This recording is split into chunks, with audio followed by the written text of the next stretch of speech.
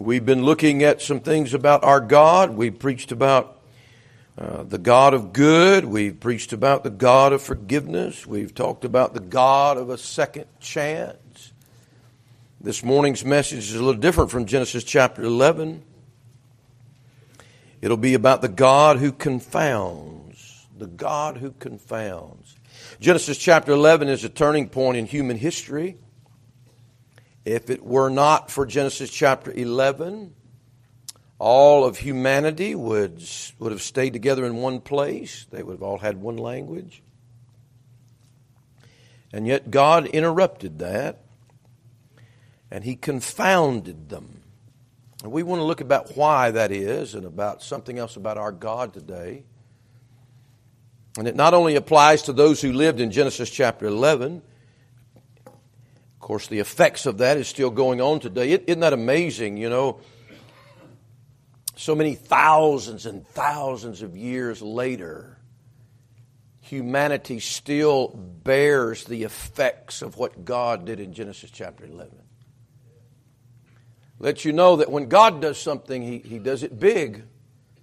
And we need to take note of it. And He's still a God that's able to do that.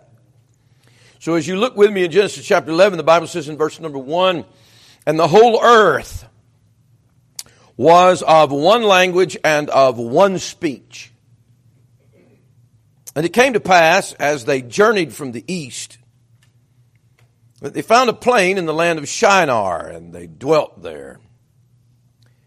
And they said one to another, Go to, let us make brick, and burned them throughly, and they had brick for stone, and slime had they for mortar. And they said, Go to, let us build us a city, and a tower, whose top may reach unto heaven. And let us make us a name, lest we be scattered abroad upon the face of the whole earth. And the Lord came down. I said, the Lord came down to see the city and the tower, which the children of men builded. And the Lord said, Behold, the people is one. And they have all one language, and this they begin to do, and now nothing will be restrained from them, which they have imagined to do. Go to, let us go down, and there confound their language, that they may not understand one another's speech. So the Lord scattered them abroad from thence upon the face of all the earth, and they left off to build the city. Therefore is the name of it called Babel, because the Lord did there confound the language of all the earth, and from thence did the Lord scatter them abroad upon the face of all the earth. The God who confounds. What does the word confound mean? This is the first mention of it in the Bible. Many times that word is together with another word, the word confusion. Maybe you're not as familiar with the word confound, but you would be familiar with the word confusion. This found the same verse again as I just said. I'll read you verse scripture in Isaiah 45. It talks about they shall be ashamed and also confounded, all of them. They shall go to confusion together. So he almost uses that word sometimes interchangeably. To confound in the old 1828 dictionary, here is the definition for that. It means to mingle and blend different things so that their forms or natures cannot be distinguished, to throw something into disorder. And on that old dictionary, it'll even use verses of the Bible to show you that definition. And under that definition of throwing something into disorder is this reference in Genesis 11. In other words, God brought the disorder. He's the one that confounded them. He is the one that confused them. The old dictionary has the same definition of the word confusion, if you would look it up. It means disorder. It means no order in society. Everything is just out of place and going in different directions, and confusion is there. There's a great story in the book of Acts when Paul is preaching, and the Bible says the whole city was filled with confusion, and they were so confused they didn't even know why they were there. You know, you are really confounded when a whole gathering, a multitude of people there, and they don't even know why they're there. Do you know that is really what is happening in the world today and in people's lives? They don't even know why they're here. They're so confused in life. Their life is in disorder. It's in disarray. There's no structure there. It's all flying to the wind. That there are seemingly no rules. And they don't know what's going to happen tomorrow. And that is not only a product of what man has done to himself, but what I want to show you this morning, it's a product of what God does to humanity. God confounds people. You know, I know if you think like I do, as I think through the Bible, I don't just take out one text in the whole of the Bible. If you remember in 1 Corinthians chapter 14, which is amazingly a chapter on tongues, there is a phrase in that chapter that says this: for God is not the author of confusion. In other words, God does not want there to be confusion in the church. God does not want there to be confusion in the lives of His people. You should not be confused about eternity. You should not be confused about heaven and hell. You should not be confused about the meaning of life. You should not be confused about what God wants for you. But God is not the author of confusion. But I will say this. You say, well, how does that work with this chapter? Because here it is God that has come down to confound the people. And how does that go together? I would say this: God is not the author of confusion, but He is the finisher of it. In other words, this is what God will do. If you are confounded, if you're already confused, if your heart and your life are not what it's supposed to be, and you're not responding to God, God will solidify your confusion in response to our sin and to our hearts. And you know, the Spirit of God works on us to tender our hearts, does He not? But you know, the Spirit of God can also harden your heart. Now, His perfect will is to tender your heart. But if you harden your heart, He will harden it more. That's the testimony of Pharaoh. That wasn't God's perfect will. Pharaoh could have let the people go, but he wouldn't listen to God. He wouldn't listen to God's representatives, and he was not interested in that. And so because he hardened his heart, God hardened his heart. If you have confused life, if you have confounded yourself with the things of God and rejected them, then guess what God might just come down and do? He might just further that confusion. I want to show you this in the Bible. Would you look about why and where confusion and being confounded really comes from? Would you take your Bible to the book of Ezra real quickly, please? Several verses. I want you to read the Bible with me today. I want you to see this with your own eyes because it will affect your life as well. So many times in the Old Testament, and you look up that word confound, it has to do with people that are worshiping idols, and they have set up some other idol in their life. And so they are confounded, they are confused, and God brings that judgment in their life. Sin provokes God to confound people. I want to say that again. That's my first point. Sin provokes God to confound people. He's not going to let humanity go on their merry way. He's not going to let you stay where you are. He'll make it worse. In Ezra chapter 9, the Bible says in verse number 7, great prayer of Ezra, verse 6, he says, "Oh my God, I'm ashamed and blush." This is a good man. This is a holy, godly man. I'm ashamed and blush to lift up my face to thee, my God, for our iniquities are increased over our head, and our trespass is grown up unto the heavens. Since the days of our fathers have we been in a great trespass unto this day, and for our iniquities have we, our kings and our priests, been delivered into the hand of the kings of the land, to the sword, to captivity, and to a spoil, and to, what does he say? Confusion of face as it is this day. You know how much confusion there was in the captivity? You know how much confusion there was in Israel? You remember how Israel was divided into two parts? And there was so much confusion. It was one nation, and then, but who was it? Was it just man that divided it up? Was it just his authorship of that? No, it was also God divided that nation. Remember that?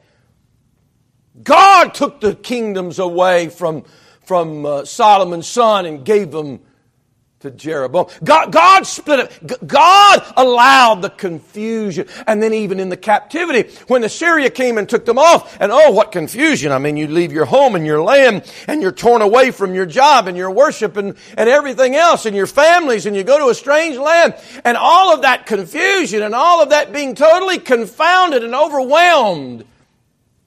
And God allowed that to happen. He was a God who confounded them.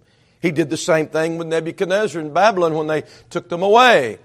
It's interesting how Babel is not only in the beginning of your Bible, but in the middle of your Bible and in the end of your Bible. It's almost a summarization of how God looks at humanity and the world system, whether it begins in Genesis chapter 11 or if it consummates in this world system with Nebuchadnezzar in the book of Daniel, that Babylon the Great, or if it finishes with the Antichrist system in Revelation 17-18 about Babylon the Great, the heart, that system of the world, and it's confusion.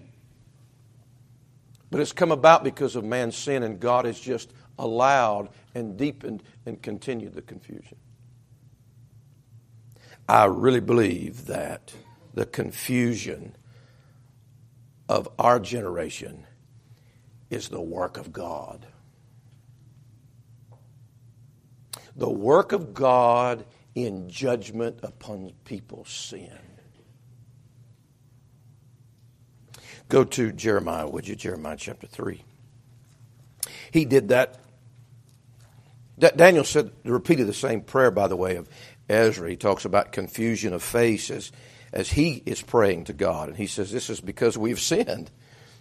We're confused because we have sinned. And you've allowed this confusion to envelop our lives. God is a God of love. God, we've already preached about the God of forgiveness. God is the God of second chance. God is a good God. But God is also a God who will confound you if you do not submit your heart to His will. It's very serious. In Jeremiah, he says, Jeremiah chapter 3, would you look at it? Verse number 22 says, return you backsliding children, I will heal your backsliding. It's not there's a problem with God. He wants to heal people. He wants to forgive them. He wants to make their lives right. Look at Jeremiah chapter 3 and verse number 25. He says, we lie down in our shame, and our confusion covereth us. For we have sinned against the Lord our God. We and our fathers from our youth even unto this day, and have not obeyed the voice of the Lord our God. So the result of that is God sent confusion into their life. Jeremiah 22, would you look at that?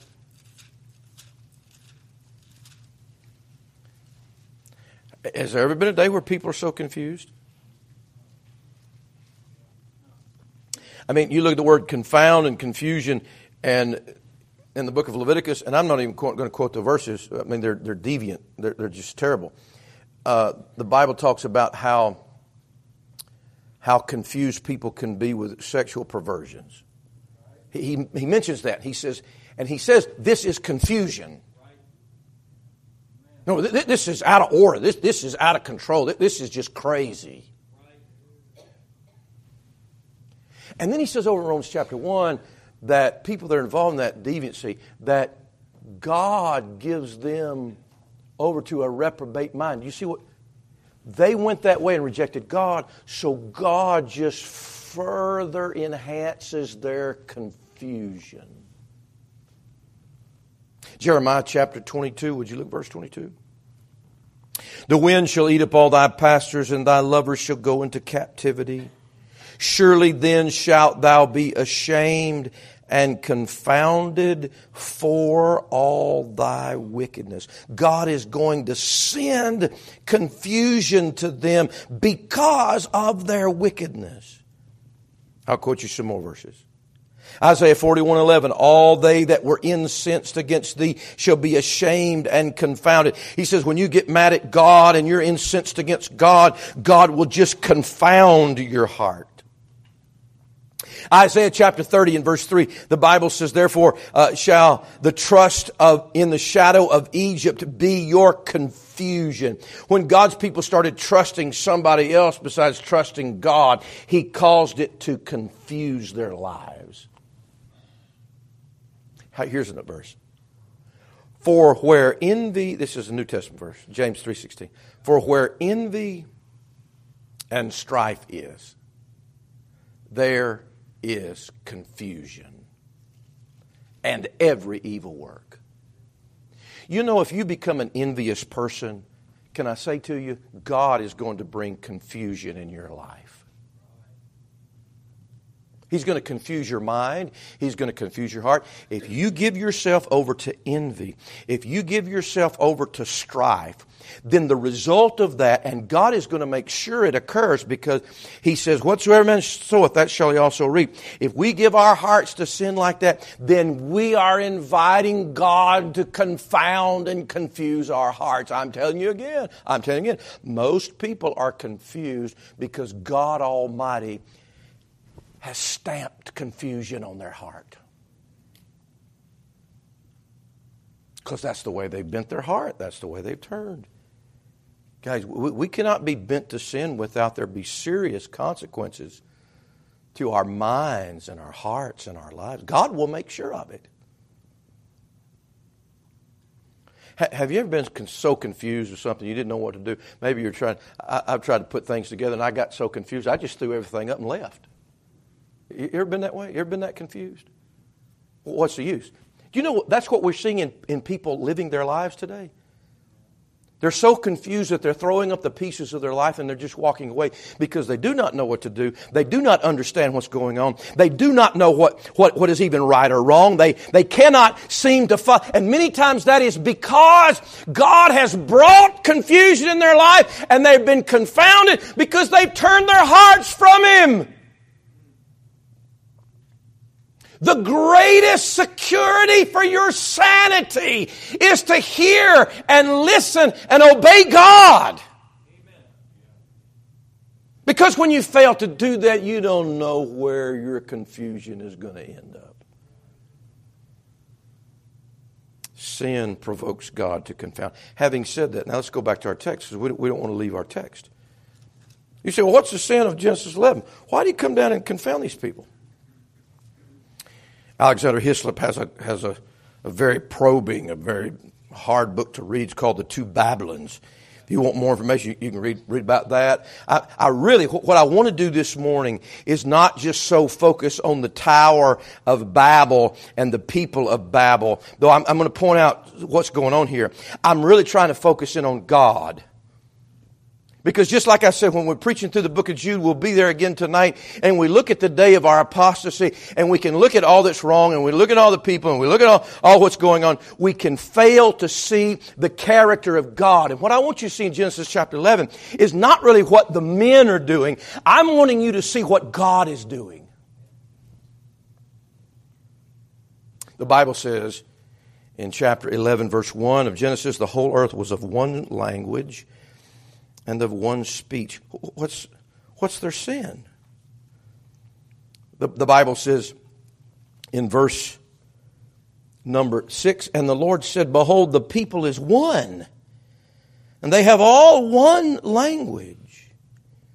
What is the sin of these people? They're all together. I mean, this is an ecumenicalist dream. This is a world peace this is a United Nations charter. This should be the greatest thing on the history of mankind when the whole world is one.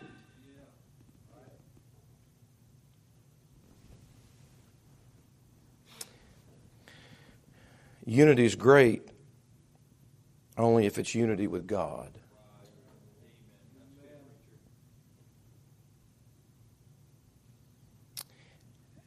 And unity is terrible when God's not involved.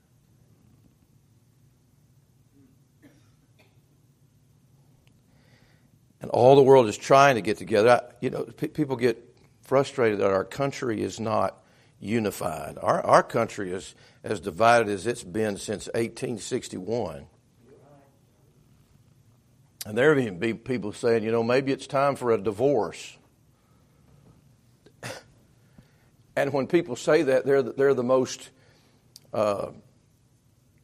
maligned people in our society. How in the world would you say our country would need to be? Don't we pledge allegiance that we have one nation indivisible?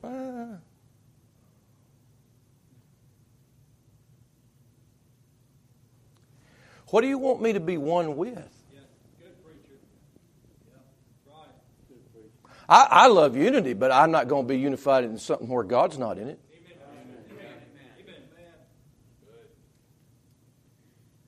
By the way, there needs to be unity in your home. We had a great week of emphasizing home. There needs to be unity in your home, but it needs to be around Jesus. Not around one opinion or one thought or one idea or other. It needs to be unified around Jesus. And if there's anything that ought to unify our home, it ought to be the Bible. It ought to be the Lord Jesus Christ. It ought to be our Savior. It ought to be the truth. That's what we got to unify ourselves over. So they had unity, but God's not here. They're getting together, but they're not getting together with God. They're not inviting Him to the party.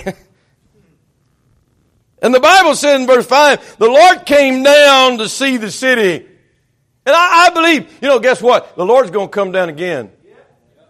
Amen. You know what the Bible says when the Lord Jesus Christ comes back down? You know what the Bible says He's going to do? He is going to stretch out upon this world a line of confusion. Isaiah 34 verse 11. The Bible says He is going to smite the horse with astonishment and the rider with madness. He is going to confound the world. Zechariah 10:5. When He comes again, just like when God, all three parts of the Godhead. You see verse 7. Go to, let us go down. That's God speaking. God is an us. Those Jesus only people need to read that. Yeah, Jewish people need to read that. That's in their own book. That's where the Jews choked. Well, there's just one God. Yes, there is one God, but He says there's us. There's three in one, you see. And God says, I think I'm going to go down and look around. Because I sure wasn't invited to this party. Let me see what they're doing. They're all together. I don't like what I'm seeing here. I don't really like what they're unified about. I don't like their progress. I don't like their success. What do you see, God, that we don't see? The Bible says in verse number 4, they said, go to, let us build us a city and a tower. They're just trying to build a city. Are they not comfortable with where they are? Is there something wrong with living rural? Do we have to have city life? I think God's people ought to reach the cities. I'm glad there are churches in the cities. But I tell you what, you won't find a more godless place than if you go in the heart of our cities. We want to build a city, and we want to build a tower. A tower? What kind of a tower? Is this a religious tower? I read in the Psalms that God is supposed to be my high tower. But you're building your own tower. Do you see that? You want your own success.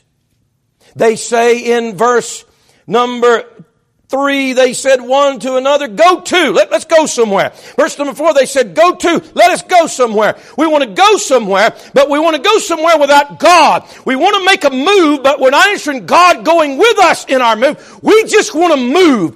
We want to go a different place, a different direction, do a different thing. We know God put us here, but we want to go over there. We know I'm living here in this life, but I want to build a city life. We know we have the very God of heaven that we can worship and offer sacrifice and call the name Lord, but we want to build a tower. And I want you to watch 2 times they said, go to, and then God said, verse 7, to himself, go to. Watch this now. When you move, God moves. And not always for good. When you move, God moves. When they moved and said, go, and they begin this journey, God began to take a journey to see what they're doing. Now that can be a good thing, it can be a bad thing. The Bible tells us to draw nigh to God. You know what that is? That's moving toward Him. Again, when you move, God moves. Draw nigh to God and He will what? Draw nigh to you. You move to God, He'll move to you. Is that true? You know what? I'm so glad that verse is in the Bible. I will hold on to that verse till I go to my grave if He'll give me sanity. As long as I'll move to God, God will move to me. But what if I move a different direction? He's also going to move. He's also going to take notice of it. He's also going to... I wonder this morning, would you think about not God coming down and looking at the city and the tower they were building? Would you think about God coming down and viewing and looking at your life and the moves you've made in your life and the moves you're making in your heart and the moves you're making in your decisions? Would you think about God coming down to take a look at that? And what is it going to provoke Him to do?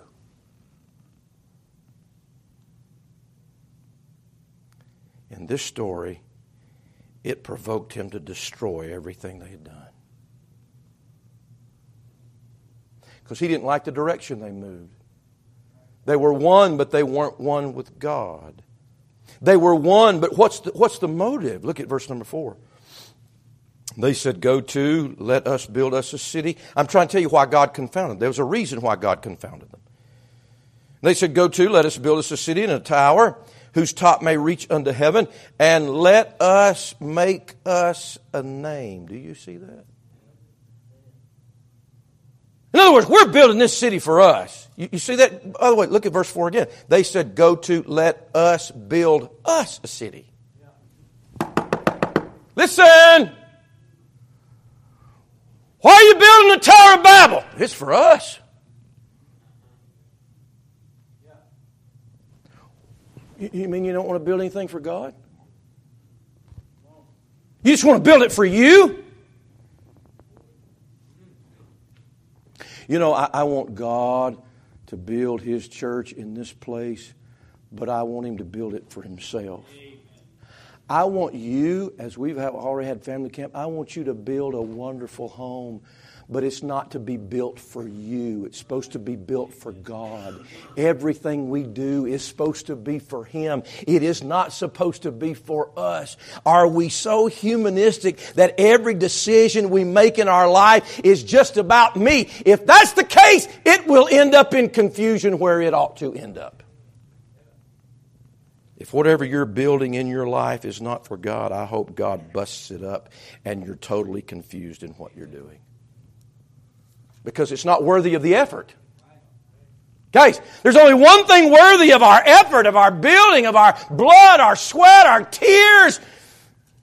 And that's something done for the cause of the Lord Jesus Christ and for His glory. Whatsoever you do all the glory of God. It's not for me. It's not for us. It's for Him.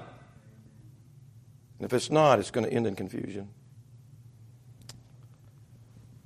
I've seen that so much in my life. Even your good intentions. You know, they're not smoking dope here at the Tower of Babel. Maybe they've got telescopes. Maybe they're sending rocket ships up into the heaven. I don't know. I don't even know what they're doing here. But I don't see any, doesn't look like there's any paganism going on as far as what I'm reading. Maybe it's there and I don't see it. God didn't speak about it. They're just doing something for themselves. That is not what life's about. If you want to be consumed, just live for yourself and you will be totally confounded. Because you ain't worth living for. Neither am I. None of us are. Go to, let us build us a city and a tower. He said, and I'll read it to you, Psalm 72:19. And blessed be His glorious name forever, and let the whole earth be filled with His glory. Amen and amen. The psalmist said, we're not trying to build us a name. We want His name to be built. You see it? The time about, let us build us a name. No, let's build Him a name. Let's lift up His name, that at the name of Jesus every knee should bow. None other name under heaven, the greatest name, the precious name, the worthy name. And when I'm thinking about my name, God says, I don't like what I see here. This is all for you guys. I think I'm going to bust this party up. I'm going to confuse you. You're wanting fame, you're wanting success, but you don't want my glory. You're not trying to build me a name, you're trying to build yourself a name. I'm not first, you're first. That's a sin. If you want not to be confused in life like all the rest of the world is, you need to get to God and let Him have preeminence in all things in your life. Or it'll end in confusion. I see another sin here. The Bible says in verse 6, would you look at it? And the Lord said they were one, but not with God. They were one, but it was to make themselves a name. They were one, but they had no limitations. Verse 6. And the Lord said, behold, the people is one, and they have all one language, and this they begin to do, and now nothing will be restrained from them, which they have imagined to do. In other words, they are embarking on a journey where they will have no restraints. Whatever they imagine, they are going to accomplish. We've already noticed that God sent a flood because the imaginations of their hearts were only evil continually. We need to restrain our imaginations. This humanity was so successful in Genesis chapter 11 that the Bible says they're building, watch this, verse 4. We will build a tower whose top may reach unto heaven. Now, you can say that's the first heaven. You can say that's the second heaven. You can say that's even the third heaven. It doesn't say which heaven. I don't know how big this tower got. God doesn't tell us for a purpose, for a reason. But they are trying to reach heaven without God.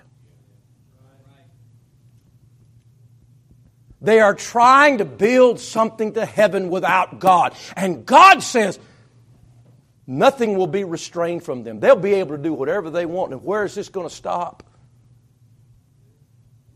I have got to stop their progress. By the way, division hinders the progress of ungodliness. And so he divides their languages. He divides them from one another, just to stop them from making progress without Him. A tower to reach unto heaven. Watch what it says. There's a little italicized word there. I want you to see verse 4.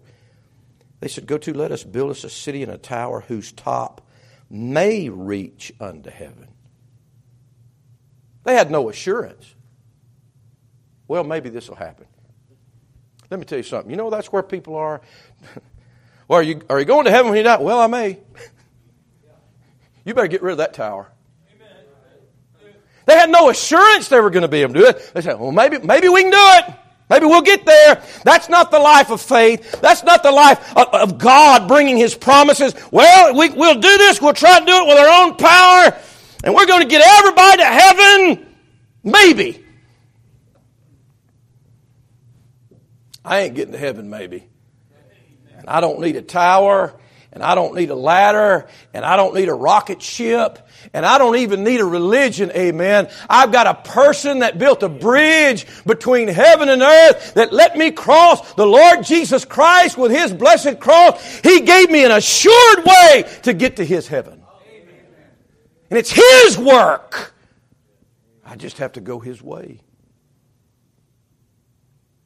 They say, we're trying to get to heaven, but we don't need God.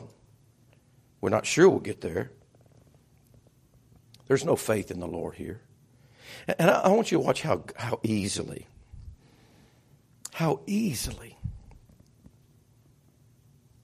God took the height of human society and made it crumble. I mean,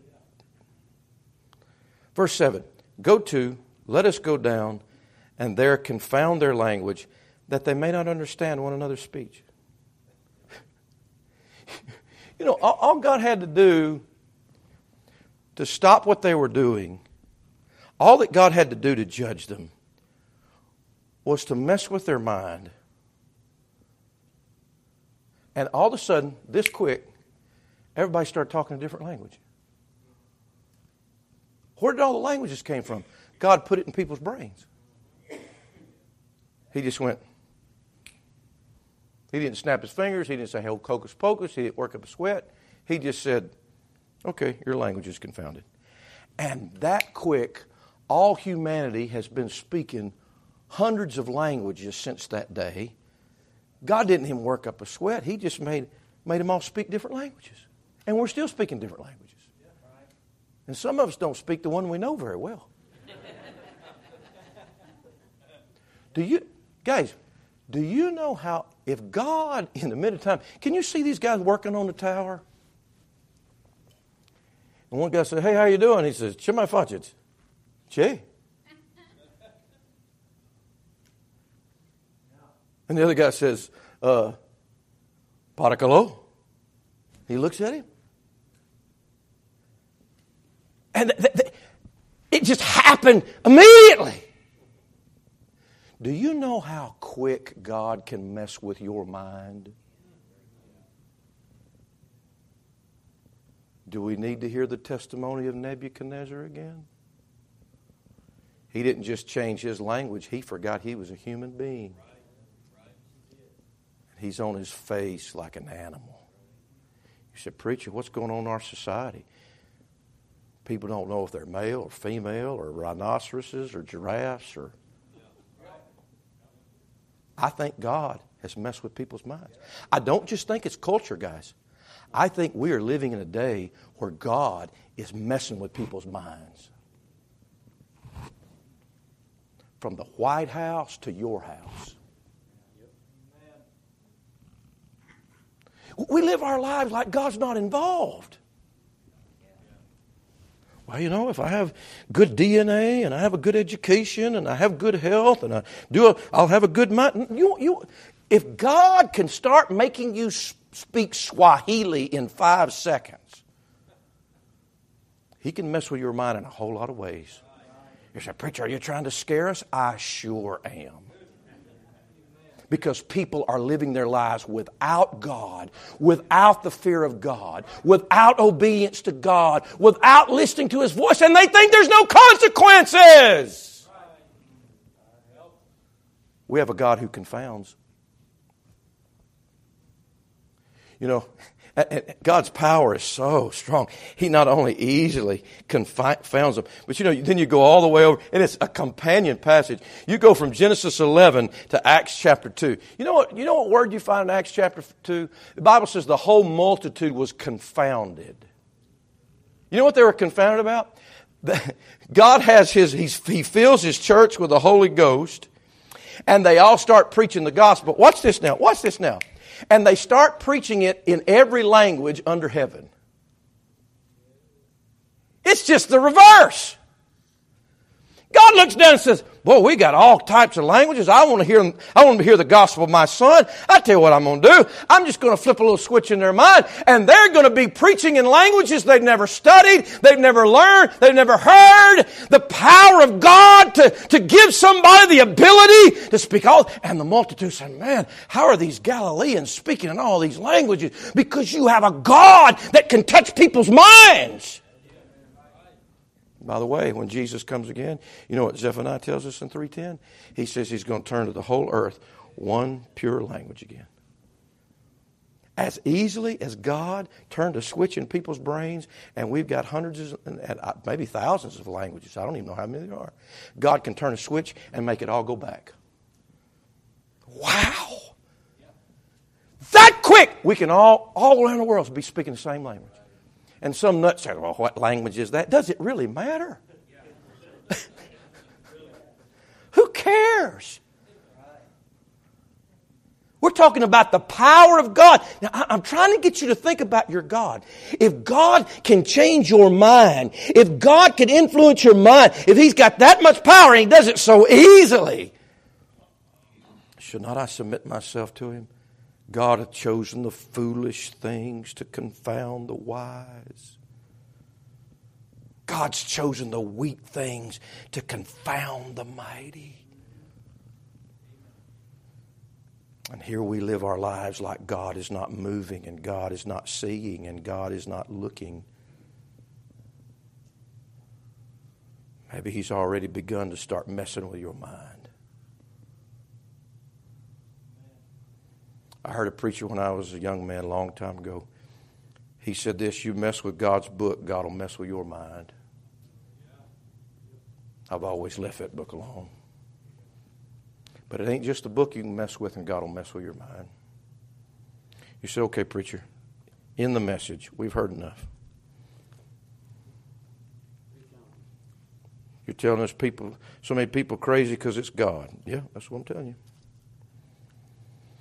Well, okay, give us some good news. Okay. Here is the antidote for God confounding you. You ready for it? It's easy. But it's a pill people don't take. Psalm 22 and 1 Peter 2, and we're finished. You say, preacher, I don't want God to confuse my life. I don't want Him to confound me. I don't want Him to do what happened there in that story. I want to keep my mind. I want my life not to be so confused. I want it to be ordered in the will of God. Here's your answer. Psalm 22, of course, starts with the prayer of Jesus on the cross. I think that's very apropos to this verse. The Bible says in Psalm 22, verse 4, our fathers trusted in Thee. Have you noticed that the previous generation was not as confused as the present? You don't even have to be a college graduate to know that. You don't have to be smart. Our fathers trusted in. Could it be that the previous generation didn't have so much confusion because they trusted the Lord more than we did? Our fathers trusted in Thee. They trusted and Thou didst deliver them. Watch verse 5. Please watch verse 5. They cried unto Thee and were delivered. They trusted in Thee and were not confounded. Do you see that in your Bible? 1 Peter chapter 2. 1 Peter chapter 2, verse number 3, the Bible says this, if so be that ye have tasted that the Lord is gracious, to whom coming as unto a living stone, disallowed indeed of men, but chosen of God and precious. Ye also as lively stones are built up a spiritual house and holy priesthood, to offer up spiritual sacrifices acceptable to God by Jesus Christ. Verse 6, wherefore also it is contained in the Scripture, behold, I lay in Zion a chief cornerstone, elect, precious, that's Jesus. And he that believeth on Him shall not be confounded. Unto you therefore which believe He is precious, but unto them which be disobedient, The stone which the builders disallowed, the same is made the head of the corner, and a stone of stumbling, and a rock of offense. Even them which stumble at the word, being disobedient, whereunto also they were appointed. Do you see the contrast? This one, the Lord Jesus Christ, this precious stone, this cornerstone, He can either make sure you are not confounded because you believe on Him, you trust Him, or He can be your stumbling stone. He can be the one that actually does confound you. And you say, preacher, I believe in Jesus. You know what I really think? I think we only believe as much of the Bible as we practice.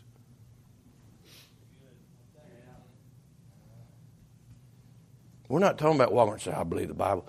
The devils believe that. Satan believes that. Would you call Satan a Bible believer? I wouldn't let him join my church. He knows all the doctrines, has them all right.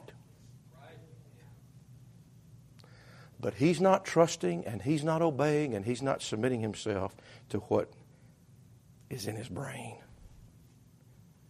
You believe everything God says about the home? You believe everything God says about your life? You believe everything God says in that book? Do you really believe it? Is it a part of your life?